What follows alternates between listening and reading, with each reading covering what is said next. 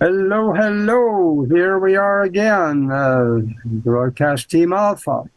And something incredible has happened that has only happened to us once before in 5 years. And I'm going to tell you, and you're going to see just very shortly. First of all, I want to say we are here. We are on 3 TV stations and 19 platforms of our own and 32 platforms through Cosmic Awakening Network. So we are close to 50 platforms by getting out there now. So this is phenomenal. And we have chosen a little different route than many of the others, that all they care about is to get many numbers on YouTube. But we decided to go wide, because we reach more people and we can affect more lives that way, is our thinking on it. And hopefully it's a good thinking.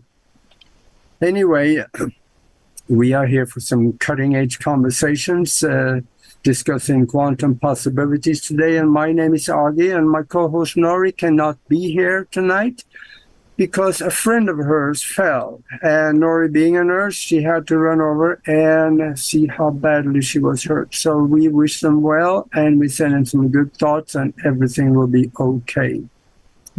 On top of that, we had a guest tonight that was Paul Wallace in Australia. He was going to get on, but he woke up this morning in Australia. That's tomorrow, you know. So he was sick. He just couldn't do the show, and I found out just a few minutes here before the show.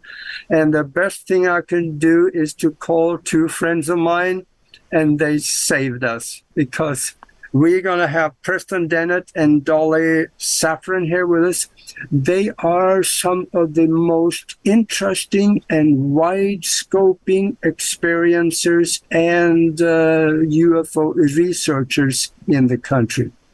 And we're going to discuss probably some 8 to 10 of the most interesting cases that people have run into when it comes to the extraterrestrial issue or the interdimensional contactee issue. So anyway, just don't go anywhere, because this one's going to get good too. And let's see, I also want to give a shout out to Conscious Awakening Network. Go to look up Conscious Awakening Network. We are transmitting also through them, which puts us on Roku and all kinds of different places out there. So they are a compilation of a lot of different hosts that is putting their shows through there. So it's kind of in one place you can get about 30 different shows that you can choose from. So go have a look at it. I think that will be a very interesting journey for you. And of course, let me also tell you how you can get a hold of us. You can get us on broadcastteamalpha.com and also on YouTube, Broadcast Team Alpha, that's the same name, and 40 other platforms you will find us. So I'm sure you can find us somewhere. And if you're watching this on YouTube, please subscribe. It's going to help us a lot. And also, if you're watching us on any other platform, please like us. But try to come to YouTube and watch it there instead, because that's where we monitor the chat room. And you can participate in the conversation and talk to other people and see what they think about things and so on. So it's going to get interesting.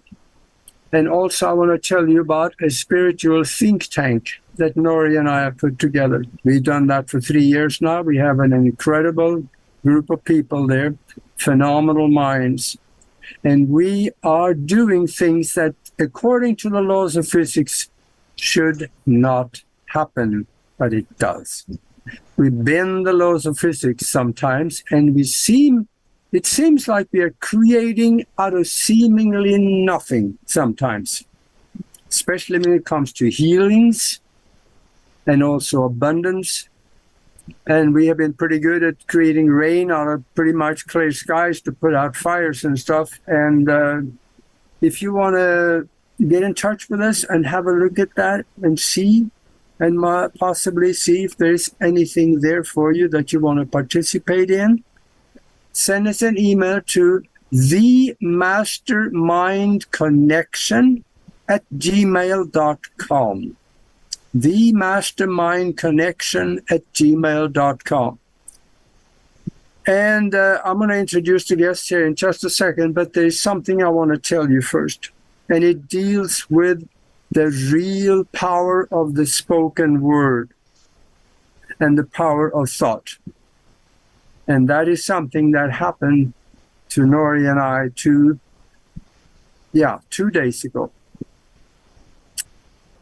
We were talking, and I told her that, what are we going to do? We should plan ahead a little better than what we have done. What are we going to do about if somebody just cancels the show about a half hour before the show? We got to find another guest, or we got to find something to talk about. So, and she told me, and I think I'll quote it, "Why do you want to create that?" I said some lame things about, I'm not creating, I'm just like to plan ahead. Yeah, she said, we're good at this, we can handle it. And that's where we left it. 2 days ago, I said that. Today, Paul Wallace in Australia texted me a little over a half hour before the show and said that I woke up with some swelling. I can't do the show. Folks, did you get that? We just talked about it, and it happened. I wish it wouldn't, but boy, oh boy, was that powerful proof that your spoken word and your thoughts can create in your reality. Just think about that. Some of the stuff you say about people or yourself, man, think that over.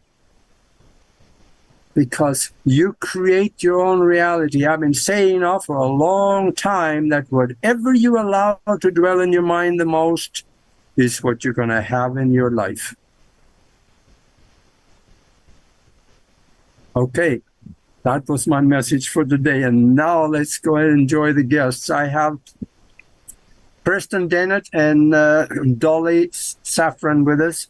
And this was so fast, I really didn't find a good way to create any introduction to speak of. But Preston, he is a best-selling author. And he just got a book about, I think maybe a little bit ago, about I think it was the 10 most interesting UFO cases that he had run across. And this is going to be good because I had a peek at them, and boy, oh boy, I tell you, you're going to like it. And then Dolly, she is a retired nurse. Sorry, Nori is too, but she's not here. And she is an experiencer. I talked to her. In fact, we did a show before once, and she had some phenomenal experiences. And I would like for us to talk a little bit about that, because there are some things that many of us, we know these things are possible. We know it happens, but then we forget and we slide back into the box again and we keep doing what everybody else is doing. We got to keep thinking forward and thinking outside of the box. And these two people are two of the best people to bring that message to you. So welcome to the show. Thanks very much. Yeah. Nice to be here. Yeah, I've talked way too much. Now it's your turn. I looked at your book there, Preston, and even the cover looks good. So do you have some phenomenal cases in there? I don't know, where would you guys, there's so much to talk about. Where do you think we should start on this 45-minute journey? Oh gosh, there's 20 different chapters each outlining separate person or people, really, his experiences. But one that comes to mind, which is really special to me, involves a gentleman who's actually from Argentina. It's not often I get to interview people who are out of the U.S., but with this book, I did have the opportunity to interview someone from France, someone from Peru, someone from, all over the world, really, Canada, across the U.S. But this gentleman, his name is Hector Sawiak, and he contacted me because he had an experience which quite baffled him, and this involved a healing. And he wanted some information about this and found my book about UFO healings. And so that's why he reached out to me. I love this man. He's an excellent witness. He was a bank manager for Argentina's largest bank. He's a pilot with many hundreds of hours of experience, a commercial pilot. So just a fantastic witness who had no history of encounters. So this is unusual because usually contact starts at a very young age. Does not appear to be true in his case. It started because he expressed an interest in UFOs. And this does happen. You reach out to them, they reach out to you. And how this happened was super interesting because he heard about UFO sightings in his area and wanted to see a UFO. He'd always been kind of interested and believed in them, but that was really it. He didn't think about them that much. But went out of town, got a telescope, binoculars, and spent the night outside of the city because, the city lights block everything. And was really disappointed when the clouds rolled in and he didn't see anything. So he left kind of, disgruntled, a little bit unhappy about the whole trip because it was a good hour to get out there. And it was that evening he went to bed and was woken up in the middle of the night, about 3 a.m., by someone calling his name, Hector, Hector, in his mind, telepathically. So he instantly jumped out of bed. He's not sure why he did this. He ran to the window and looked out and saw a brilliant yellowish white light zooming across the sky. Now he knows objects in the sky, planes and satellites and so forth. And this was none of those. He says it was brilliantly light and moved pretty much in a straight line, but it was too slow to be a meteor. It lasted a good, 5 or 10 seconds and way too fast to be any conventional aircraft. And besides, he felt like it called him out to the window. And it was just a short time, about a week or two after this, that again, he was lying in bed and woke up and saw two beings, one about 5.5 feet tall, one about 6 feet tall. Both were wearing kind of these shiny blue jumpsuits. They had really pale skin, very large eyes, but weren't really grays as we think of them, more human looking. And he was terrified, instantly overwhelmed with fear, until they said, "You have no need to fear. We are not here to hurt you. We are here to heal you." And he said his emotions did a 180-degree turnaround, and he felt and I'll just quote him, "a love like I've never felt before." We've all felt intense love for our partners, perhaps, or our child, or a sibling, or parents, and so forth. He said it actually was beyond that. This was an overwhelming, all-encompassing love that he had never felt before. And one of these beings walked up to him and actually cradled his head and said, "We are here to heal you." This was odd because he wasn't sick, not that he was aware of, but this being pulled out a little pill. It was just a tiny little thing, triangular shaped, and told the man to eat it, told Hector to eat it, which he did obediently. Had no taste. He had no fear whatsoever. He just swallowed it.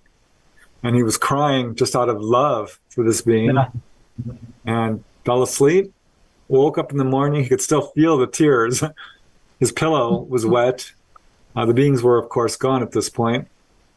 And he told his family what happened, and they didn't know what to make of it because this came out of the blue.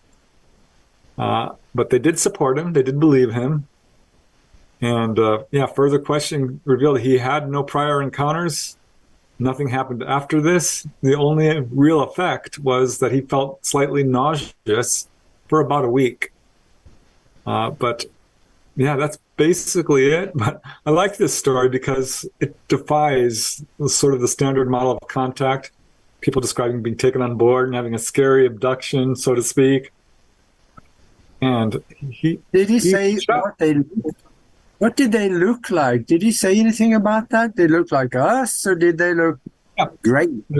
Yeah, they were very human looking, but their skin was more pale, blue eyes.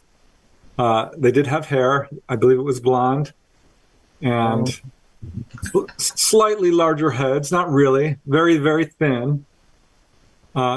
So basically, you're human-looking ET. Sometimes we call them Nordics. I don't really like that term. I think it's a little misleading because I do have cases of human-looking ETs involved. What does he do now? I mean, since you've spoken to him, what was his life path? Did he tell you that? Yeah, he's really obsessed with becoming educated. In fact, following this, he's decided to pursue more degrees in education and consciousness. So he's really pursuing that. He loves sports, he loves astronomy, he's really into flying, but he's now really much into learning and just learning everything he can about awareness and consciousness. He was using words I had to look up. I don't even know the meaning of some of the words he was saying. I'm like, what is that? Casuistry. I had to look that one up. So yeah, he's really into the whole field of consciousness, which definitely fits in with contactees. Something like that would really change your life. I don't care who you are. You could be the worst scuzz bucket in the world, and you have something like that happen. It would change you. Yeah, and it was a recent encounter too, 2015. So not that long ago. Oh, that's amazing. Did he report it, or did he just go straight to contact you? No, he did not report it. He was a bit shy at first, but he did. I said, "Is it all right if I use your real name?" He said, "Oh, absolutely." He was honored to be part of the book, to share his story. He feels it's important that people know that ETs are doing this sort of thing, and he doesn't believe that they are here in any way to hurt humanity or anything like that, which I thought was very refreshing to hear, because he did his research. And he found my book, and he was shocked because, yeah, that book, Healing Power of UFOs, outlines 300 cases, which, of course, do come from all over the world. Yeah. So if they got into his bedroom at night, they probably, like the Greys are doing, they're just coming through the wall, I suppose. They are scrambling their being. So they walk through the molecules and the atoms of the wall, and this is a technology that I don't really know how that would work, but there is a lot of different species that is doing this. Yeah, definitely. Most ET ethnicities use the same exact technology. They're that evolved. They're all pretty much on the same page evolutionary-wise, and it is light technology and dimensional technology. Light technology involves the dimensions. You can facilitate an environment where you leave this dimension, you're half here and half in another one, and that's how they walk through objects, or they come down out of the sky in a beam on an energy ribbon. They are capable of doing that. That's how they, move from place to place when they need to get in real quick. So, yeah. Yeah. And there are, frankly, people who are psychically evolved on this planet, enlightened masters and mediums who have reported this as well. Brazil's most famous and greatest medium, who could speak like 30 languages in a trance, including dead languages, displayed his ability of levitation in front of a room of scientists. They actually had him bound up, and he went right through the wall into another room that was locked and closed. There's a number of cases like that. So this is apparently an ability that's also psychic as well. All of it is psychic. That's right. Yes. Yeah. It's amazing. I wish I could do that. Yeah. I could do it with body, but I haven't been able to do it physically. Yeah, I don't know about walking through the wall, but that's I guess what doors are for. But I now you got some other stories in that book too. You said about several, I mean, 20 some. Yeah, yeah. Another one that is a little different, which I just find fascinating because I hadn't heard one personally. I've certainly read about people who've claimed to have seen elves and fairies and dwarves and gnomes. And as you know, if you examine the cultures across our planet, there's a long history of, I would say, little supernatural beings, often very short. But Ireland, for example, has the fairy lore, which is, if you look into it, very compelling. But I never really researched it in depth and never talked to anyone personally, though I did a few times talk to people firsthand, a few contactees who said they'd seen fairy-like beings. But this gentleman, his name is Galen Sharp, contacted me because he wanted to know if I'd ever heard of what he saw.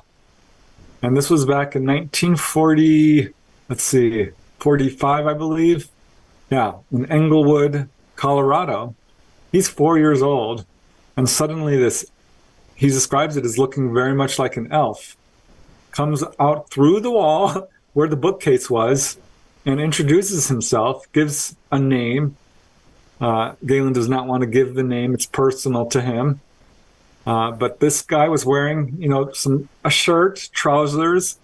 He was bald, had a little mustache, and was an old man, but was like 3 feet tall. And basically was just a very cheerful little elf. They had a little conversation and said, "I'll see you later," and walked through the wall. So he ran to tell his mom, "Mom, I saw a little man." His mom's like, "Oh, you have an active imagination." And that confused him. He didn't really understand what imagination was. This was real. This was absolutely real to him. He got confirmation of that later, because he thought this was just one visit, but nope. This little being showed up at least 5 or 10 times. These visits were always very short, 5 minutes or so. But he started to share all this incredible spiritual wisdom with Galen, who at that age couldn't really grasp most of what was being said, other than that it was fascinating and just really bent his mind into new ways of thinking. And he knows it was physical because occasionally this little elf-like creature would actually pick up objects and juggle or bounce them on his head or push them over and do anything to make Galen laugh. And he's like, "Listen, the guy." Yeah, he was about 3 feet tall. But they were very close to the same height. But yeah, he was, definitely not a little kid. This elf-like being. Galen's nickname was Topper because he had long blonde hair that kind of floated around. Oh my. So he was really cute himself, but this being had no hair. But yeah, wore a little green, kind of old-fashioned clothes. Yeah. Not like button-down dress shirts or anything, but what you might see in the 1800s. Like little leather boots. Yeah. And a belt. But one day this little elf showed up and brought a friend who was about a foot taller, 4 feet tall. And that time they were outside and they played on the wood pile and talked for a little bit. He tried to tell his mom and parents, but they just didn't believe him. He's the only one who saw them. And then it turned out that his parents were like, "Well, we have to move." And Galen was really upset because he thought he's not going to see his little friends anymore. And next time they appear, he's going to say, "Come with me." And so that's what happened. They appeared and he's like, I have to move. Can you please follow me? And they became very solemn and said, "No, we cannot follow you. We have to stay with the house, in this area," which he thought was very interesting because later on in hindsight, as an adult, he's like, "I may be the only one who had a, quote, imaginary friend reject him." But no, he doesn't. Yeah. They lived in the same dimensional space as him. That's why they couldn't go. That's where they lived. Yeah, I think I think that's exactly it. But it's such an unusual story because he wasn't a lonely kid by any means. He had a sibling. He had many friends. His parents were adoring. There was no abuse going on or anything like that. He was a happy, normal kid. So he doesn't, he can't relate this to the imaginary friends we see in people who are perhaps suffering from a lonely childhood. Did they have a message for him upon leaving each other? No, only that they could not come with him. But it did affect him profoundly because later as an adult, he ended up writing some very well-received books, 4 of them, on consciousness and duality and God and very, philosophical topics about enlightenment and these sort of things, which are doing quite well, really. And he speculates that whatever this being was talking to him about, it's probably coming out in his writing. And further questioning, because I asked him, could this possibly have been a screen memory? Because we do see screen memories of people who have ETs. Yeah. Anything from owls and deer to cartoon characters, superheroes, clowns. And this would fit in there. But he never experienced anything like an onboard encounter. Mm-hmm. He did, later in life, have 2 or 3 UFO encounters, one fairly close. He and his wife shared a close-up sighting of a saucer. But no, he does not believe this was an extraterrestrial. He doesn't know what it was for sure.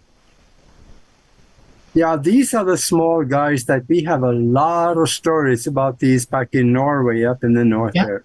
Yeah, so Sweden also, Sverige. Yep. Yeah. Some of them call them trolls, and they call them gnomes or whatever, but they are real because there are so many people that have seen them. Right. Seen where they live. There are big trees and there are holes in the trees, and they go in there and they have looked inside of these holes sometimes with flashlights, and they actually see things that resembles chairs and tables in there. Amazing. So there's some wild stories that older people back in Norway and Sweden and Finland and in Scandinavia, they have these stories about the experiences. And my mom told me one of those, and it was, it scared her a little bit, so she didn't look in the tree, but the footprint walked up to the hole in the tree, and she just went home. But I wonder what she would have seen if she had looked in there. You never know. Yeah, I suspect that there are still lots of these little guys around because I was looking into it to see if I could, get other cases like his. And there's ones coming up all the way to the current day. I mean, his was back in 1945. So that's what it is some time ago. But there are current cases of this. It's really quite astonishing. I had no idea that it was still going on. But apparently lots of people, I heard accounts of winged fairies and other types of little gnomes and dwarves and you name it. It's like, wow, I did not know. Well, you got a lot of stories in that book. What is another good one? Yes, I do have a lot. There's 20. Well, one that comes to mind, which I haven't shared yet, so I thought this would be a good opportunity, involves a lady who does not want her name used. I used the pseudonym Pamela. And she was in her home one day. She's about 22. Her sister is there. Her brother-in-law is about to drive up. And she's got her little 2-year-old and another cousin who's 5 out playing in the front yard when she hears the kids screaming. So one of the people in the house, I think it was her, I'll have to remember this. Let me think for a second. Yeah, it was the brother-in-law. He was there. Went running out to check on the kids because they were screaming. And he's like, Pamela, come out here right now. And runs out there. And there is a huge 50-foot flying saucer right over the tree where the kids are playing. And it's not that high up. It's maybe a couple of 100 feet. It's got little lights all around it. This is daytime, by the way. morning, and it's got this silvery chrome finish to it. So it's reflecting the sunlight like a mirror. It's got little portholes all around it. It's a classic saucer, totally quiet. And she screams. Her brother-in-law is like just frozen in astonishment. He can't talk. He's like, oh my gosh, I don't know. So she goes running for her kids who are running towards her. And she basically runs right under this thing, grabs the kids and runs back. And they stare and watch this thing for about 15 minutes until one of their relatives, her brother, I believe it was, came driving up. And as soon as he did, this thing took off. And so they're all talking about it. He's like, oh my gosh, what are you talking about? Like, we just saw this massive flying saucer. And all Pamela could think was, not again, not again, because this has been an ongoing thing in her life. As a very little girl, about 5 or 6 years old, she was biking with her best friend, and they had this object, this oval object, come right down and hover over them. And they biked home, and it followed them home all the way, which was 2 miles. So that was another 20-minute encounter. She finally gets home and runs inside and tells her dad, this is in Maine, and she says, Dad, look at that. Is that a blimp? And her dad looks at it and says, that's a UFO, honey. Her dad was in the military. He's very familiar with aircraft. She's like, really, Dad? He's like, yeah, I've seen them before. That's a UFO. And off it went.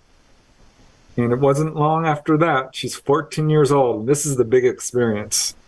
But it certainly wouldn't be the last. She's in her room and wakes up to see these figures coming through the wall. And she did not know what they were. She was raised somewhat religious and thought her first thought was demons. Yeah. Because these short little gray beings with large black eyes, big heads, they were grays.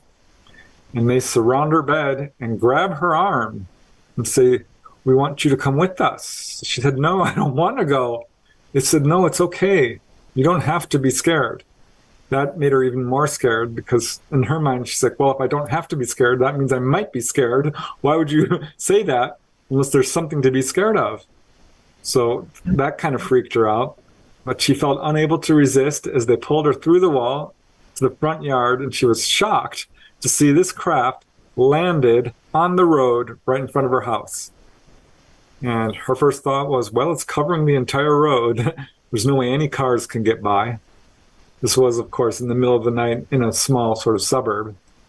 But they pulled her on board, and she said it was quite cool inside. This was a hot summer night, so inside it was much cooler. And they're taking her to the window of the craft so she can look out. And she got an incredible shock, because by the time she made it to the window, this craft was way above Earth. And looking down, she could see the Earth far below her. She got a little bit of an attack of vertigo, dizziness. And she said, take me home. And they said, well, we need to do this. And basically, she doesn't have clear memories of this, but she does believe she was laid out and examined. She's not entirely sure, but she has some vague recall of that. But what she does remember is about 6 of these little grays lining up when in walks this taller gray, which is more human looking. It's like half gray, half human. And it's wearing this sort of frock or this dress, this gown. And it looks at the grays and looks at her like, what is she doing here? Looks back at the grays like, are you finished? Are you done? And looks at her. And Pamela's like, just please take me home. I just want to go home. And that's pretty much all she remembers. But that turned out, she told her parents the next morning, and her mom's like, please don't talk about this. This can't be true. And her dad's like, really? I totally believe you, honey. We know this is real. And she's like, thanks, Dad. That's really important to me because this did happen. And yeah, throughout life, each of them would have encounters of some degree. Yeah. And she had real strong psychic abilities following this. She'd married, she had kids, she had one other, if I may, really interesting incident was she stepped outside and this UFO comes really slow over the house. and she's like paralyzed with just amazement. She had stepped outside because her son was late. He was supposed to be home, and she's waiting for him, and it's getting late, and he's like 14 years old. And she's just watching this UFO go slowly by, and it's gone. She runs back inside and tells her husband. He's like, "Why didn't you come out and call me? I would have loved to have seen that." She says, "I couldn't move. I was just amazed." She doesn't feel like she was paralyzed by the craft. It was just the whole shock of seeing it. Yeah. So they're out there on the front porch talking about it when their son comes running up. He's like, "Mom, Dad, you're not going to guess what I just saw." Of course, he saw the same UFO. And I'm thinking this was an intentional thing. It showed itself to her and to the son. Yeah. I don't know. But So to me, it sounds like her dad maybe had seen something himself. yes. More than likely, it's generally generational with the people on the planet. They keep up with everybody, so not surprised. Yeah, later her sister saw a UFO landed in the forest. And as I was putting her chapter together, and I sent it to her, and she's like, this is all correct. This is what happened, but I have one thing to add.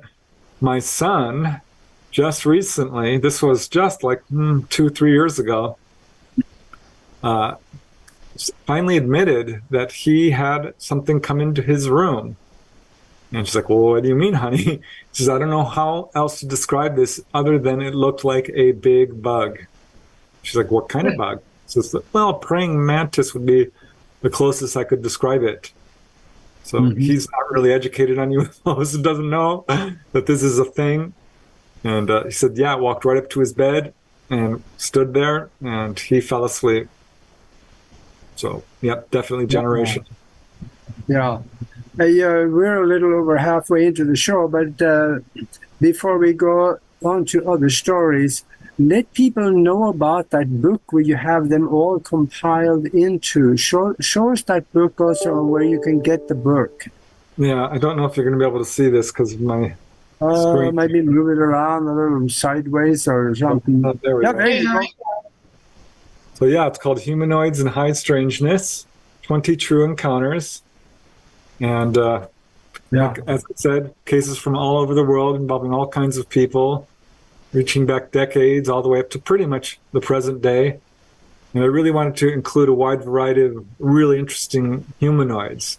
So we have little beings, praying mantis, hairy dwarves, angels, religious figures, Bigfoot, an elf, and I mean, you name it, it's there. Human-looking ETs, a variety of grays.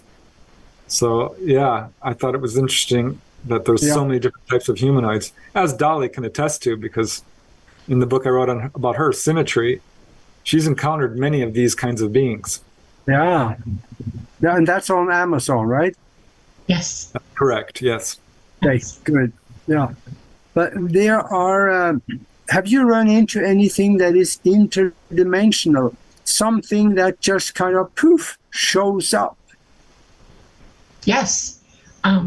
Yes, let's hear about that. ET craft are biological vehicles. They're created biological so that an entity can indwell it and fly it with a pilot. And it's a psychic connection between the two of them. They fly interdimensionally, and the beings that come into the vehicles are fifth dimensional non-corporeal entities. They are from the fifth dimension, specifically from the fifth. There are other beings that will pilot them as well. I've seen a light being aboard a vehicle that actually blew my mind. They're non-corporeal as well, although they can represent as corporeal if they want to. They can show themselves. There are interdimensional beings who are, much like Preston was describing in his first story, they look like elves, and they do not live in the third dimension, even though they're in the same dimensional space as us. They're in the fourth dimension, almost into the fifth. And all the dimensions are in the same place. Like where you are, I am, and Preston is, are 12 dimensions, 2 below us and 9 above us. And we're all right here together. We are dimensional beings as well. We just don't understand it or utilize it because we're not all using our psychic abilities as we should. they are interdimensional beings, and they visit us all the time.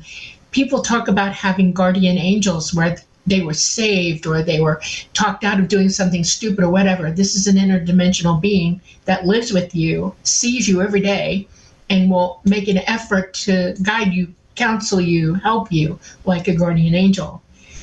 It's amazing. Most people who see angels are seeing light beings who look just like angels. They represent like that. They look like they have wings. Sometimes, because that's religiously, that's what we understand in our mind, they'll show up like that. It's really interesting as all get out. There are a couple other beings that I've seen that are, one of them is very strange to me, and I'm never talking about it with Preston because I don't know how y'all are going to accept this or not, okay? One of the things that happened to me when I was young, I grew up mostly in Miami, and I swam all the time, was on boats, in the water, and one of the things that fascinate me are mantis, praying mantis, okay? When they're babies, if you hold them up, they have eyes and a nose and a mouth. They look like little critters, you know, they're very, very cute, with little paws in there, you know, so they can flutter their little flaps. And these beings look like mantis to me, huge, interdimensional beings that are light beings mostly, but they look like mantis. And the first time I saw one, I stood there with my jaw on the ground. I couldn't talk. I mean, I was like amazed, like he described that person. I couldn't move. I was shocked to my core. And then I thought, well, okay, here we go. Why did you represent like a mantis? And he literally said to me, I evolved, and this is one of my representations of my evolution through time. And I was a being much like this at one time. And I thought you would enjoy, because this is how I enjoy representing. And I was like, oh, cool. You know, it just blew me. And then I had 1,000 million billion questions about that, because we have mantis here, and I know that animals are sentient. And I went from there. But yeah, you can, if you have seen something that you can't describe to anybody, and it showed up, or you can see it moving around about you, whatever, you're looking at an interdimensional being. As a psychic, I see beings all the time around me dimensionally, because I have heightened awareness, and everybody else could too. It's amazing. Now, a lot of them work with us through ETs that are third dimensional, like the Greys and the Nordics. And they work cooperatively together to come here and watch over us. We're related to them. And we're supposed to be evolving as well. And we're kind of, you know, important to them as beings go, because we're all consciousness. And that's why you see all kinds of representations back and forth when people are talking. That's why it's so interesting to hear their stories, you know. That's why I like to listen to Preston talk. Well, I'm glad you mentioned angels, because there's one lady in the book who had all kinds of ET experiences from a little girl on. Lived in a haunted house, so was familiar with apparitions and ghosts as well. Very psychic, had out-of-body experiences. But in a really hard time in her life, because she went through some pretty severe child abuse with her father, who passed away, and then her mother had extremely ill health. And she was having to care for her mother while trying to raise a child as a single parent in a haunted house. And she had just put her mom to bed and went to finally fix herself something to eat pretty late at night, and walked out of the kitchen with her little dog and was going to go upstairs, and the dog stopped and looked up at this thing on the stairwell. And that's when she looked up. They have very high ceilings, cathedral ceilings that go almost 20 feet high. And there at the foot of the staircase was an angel. Now, Janet, as her name, is not religious. She just isn't. And that absolutely shocked her to see something like this. But she says, you know, I don't know how else to describe this as it was an angel, because it had what looked like wings. I said, well, were they wings? She says, well, they looked like it, but it was more like a glowy thing in the shape of a wing, kind of a glowing aura. But it looked at her. It was moving its head and it had a face. And the dog was looking up at it too. It was moving around. It was wavering slightly. And it just emanated love and peace and joy, and gave her a message. It said that things are going to get very difficult. Things are going to change for you. It's going to get very difficult, but you will get through it. And it did. It got horrific. Her mother, her health declined rapidly, and it was very difficult for her to get through until her mom actually passed away. But she said without that angel having coming, it gave her the comfort and the courage to face these things that she was going through. And it really helped her. And she said it was so odd because she wasn't religious and she isn't now. You know, it didn't change her to fundamentalist religion, but it definitely made her question things. So I don't know, Dolly, if that was an angel or not, but I don't know. It's an interdimensional being of some kind. Well, let's when you talk about angels, come to think of it, they're aliens too because they don't live on Earth. God is an alien. He doesn't live on Earth. Everywhere, but he doesn't live here. So these angels, most of them, I think, is projecting themselves as we would see or would like to see them. I have never heard of anybody saying, I saw an angel. He had a big head, slanted eyes, black eyes, and I have never heard that. Have you? No, I certainly haven't. No, I've never seen one like that. But you bring up an interesting point. I was taught by ETs that they can biolocate. They bilocate. Okay? In other words, they can be clean across the universe and they'll bilocate to here. They're not exactly all the way in here with us, but we see them and can interact with them pretty much. And then they go, and then the connection drops and they're still home and we're still here. It's like a psychic physical telephone call between 2 points in the universe. It's very, very, very cool. And then I was told that we have the ability to learn how to do that. You know, I haven't achieved it. I don't think I am going to in this lifetime. It's going to take a while for me to, but yeah, I think that biolocation is doable by us because we have those same energies. We're consciousness. We're part of the whole thing. And we can call up that kind of energy to do that. I can remote view, and it's almost the same thing, only I can't send my entire body somewhere for people to see. They can only see my consciousness. And people say, oh, I see a blue orb. Yeah, that's what you're seeing. That's my consciousness, a blue orb. But they can actually physically biolocate. It's amazing. Amazing. Yeah, there are people on Earth who have done that. Padre Pio reportedly did that. Milarepa, an Indian saint, was well known for that. That's definitely something people have reported. Ordinary people have been seen in locations where they're like, well, I was thinking about going there, but I wasn't there. Mm-hmm. A very famous case where a whole classroom saw the teacher walked into the class and poof, disappeared. And then later the teacher, comes running and she says, sorry, I was late. And they're looking at her like, oh my God. No, you weren't. What just happened? Wow. We are connected a lot more than what we normally would think like. Nori and I do that. There are times we could not necessarily have talked all day, but in the evening, my time, of course, she's on the East Coast, she calls, and about 5 seconds before that the phone rang, I reach for it, and I think, oh, I got to call Nori. How many times have that happened to you? Oh, billions. Think of somebody, and boy, they call right then. I want to ask you a question, Agi. Do you think maybe it's possible that you're talking before the show 2 days before was your intuition letting you know that this was actually coming without knowing it? You know, in other words, you had the intuition to know that you need to prepare in case of, and that this person, their spirit, their consciousness already knew the body was going to have a problem and was projecting to you somehow to let you know. I was wondering that too, actually. Yeah. There's different ways.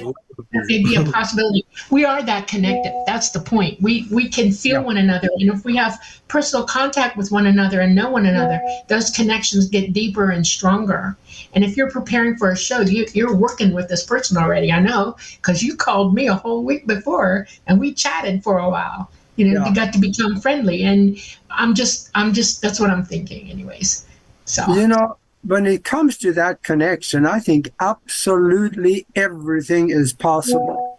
Yes. I think that I could have somehow connected with Paul in Australia, or it could have been that, see, we create in our own reality and we create everything that is in it. He just happened to be in it.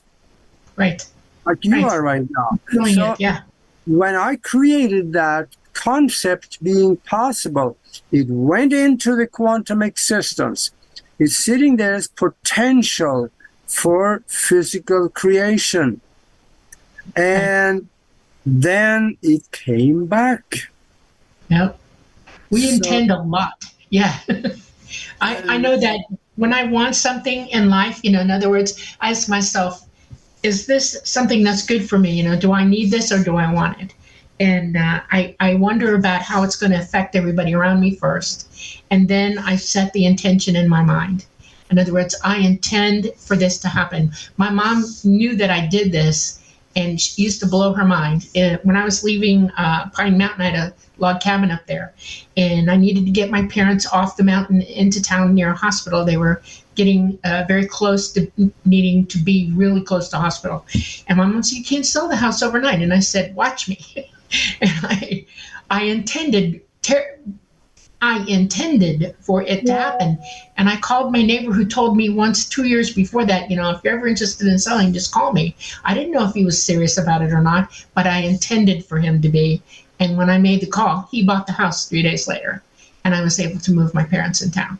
Contactees do this all the time. I knew this one contactee, we were going out to eat, and she said, "Just need you to know that I usually get my meal for free." I'm like, "What are you talking about?" She says that, "Don't know why, but the waiters always spill the food on me when it comes." I'm like, "Yeah, right." Of course, it did happen. And I was watching her closely to make sure she wasn't being sly, sticking her foot out and being like, "Hey." No, it just happened. And it was funny because it fell right on her lap. A little piece of it went flinging towards me and hit me right in the face. A tiny little drop, but it was on her. I busted up laughing. I mean, it was funny because she predicted it. And I've watched her manifest stuff by saying, "You know what? I want a boat." And she found this boat super cheap. I couldn't believe it. She's like, "Now I just need a slip to put it. Let's go down to the marina." I'm like, "You'll never find a boat slip. This is Marina del Rey. These slips cost thousands of dollars a month." She walked right up to one and started making friends with this guy. And he's like, "Sure, you can put your boat here. No problem." Yeah. Just manifests it. She was good at it. I have something too that strengthened this connection with the quantum existence, and that's this one. The dowsing rod, right? That's a pendulum. Nori made this one. Pendulum. Oh, okay. All right. Yeah. And sometimes I take it to the grocery store, check out the food before you buy it, and people kind of look at you funny one day. But this has a way to connect to the quantum existence and give you an answer to questions. Yeah, I've looked into that actually, because what it does, it's a way to bypass your conscious mind and get your analytical mind to step aside and access your intuition directly. So it's a good tool. It does work. It's very, people are all down on the Ouija board. The Ouija board, honestly, is just a piece of wood. It really is. But it's dangerous to use because a lot of the times people are not using the right energy, and psychic abilities and meditation and white light. And you can call down a low-level spirit. Yes. It's similar to that sort of thing because, there's all types of tools. People use tarot cards. I talked to a psychic, Judy Hoffman, who used playing cards, and she read me like a book. I'm like, oh, wow. I mean, she knew names, dates, everything. It was amazing to watch. And she didn't know me. She did not know me. She's very famous. Once in a while, you run into somebody that's really good. I had that happen one time in Romania. But I was still back in Europe. About a couple of years before I left and went to the United States, I went on a trip when visiting somebody in Romania, and there was this gypsy. And she just came and she walked, and there was a crowd of us, and she walked into the crowd, grabbed my hand and pulled me into her tent, and she says, "You need a reading." It was kind of an off English, but I could understand her. And she told me things that she had no way of knowing. So there are some really good ones out there. Most of them probably are more or less average, but there are some really good ones. And on the 5th of next month, we're going to have one on here. That's a psychic that is doing it for Jenny G is coming back to give readings. And that's going to be. Yeah, I always love getting a psychic reading. It's just so amazing. Yeah. One guy, he read me. He's like, well, I see some books above your head. And he said, it's Arthur Clarke, Isaac Asimov, Robert Heinlein. Do you read science fiction? I'm like, yeah, I actually own all the books they've ever written. I was huge into science fiction. Still am, honestly, but he knew it. He's like, I see a plane above your head, a little red plane. Does that make any sense? My dad had just bought a little red plane.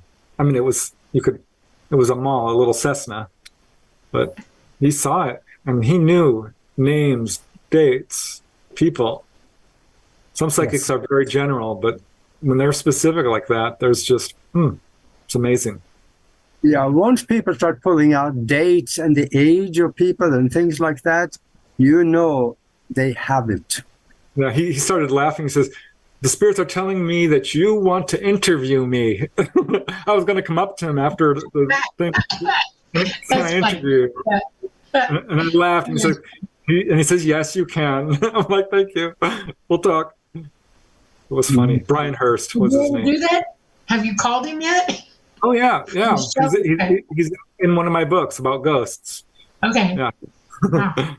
He's an amazing medium. Wow. Yeah. Boy, time is going fast when you're having fun. We're down to the end of the show here. Show the book again and tell where you can find it. Maybe also mention some of the titles of other books that you have.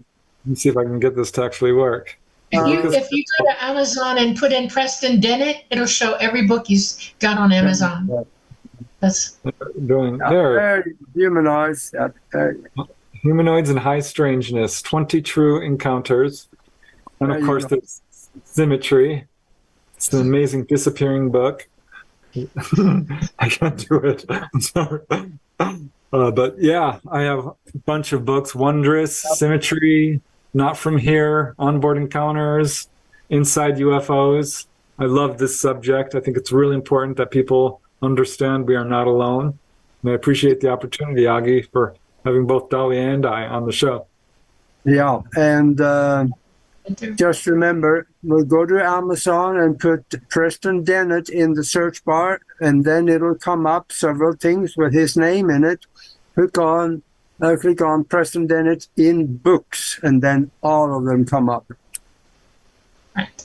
So yeah, that's good.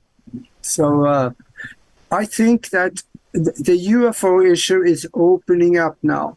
It's comfortable now to talk about it. Finally, yeah. When it gets to the point where the government is saying, yeah, we've been talking to them for decades, we just haven't told you.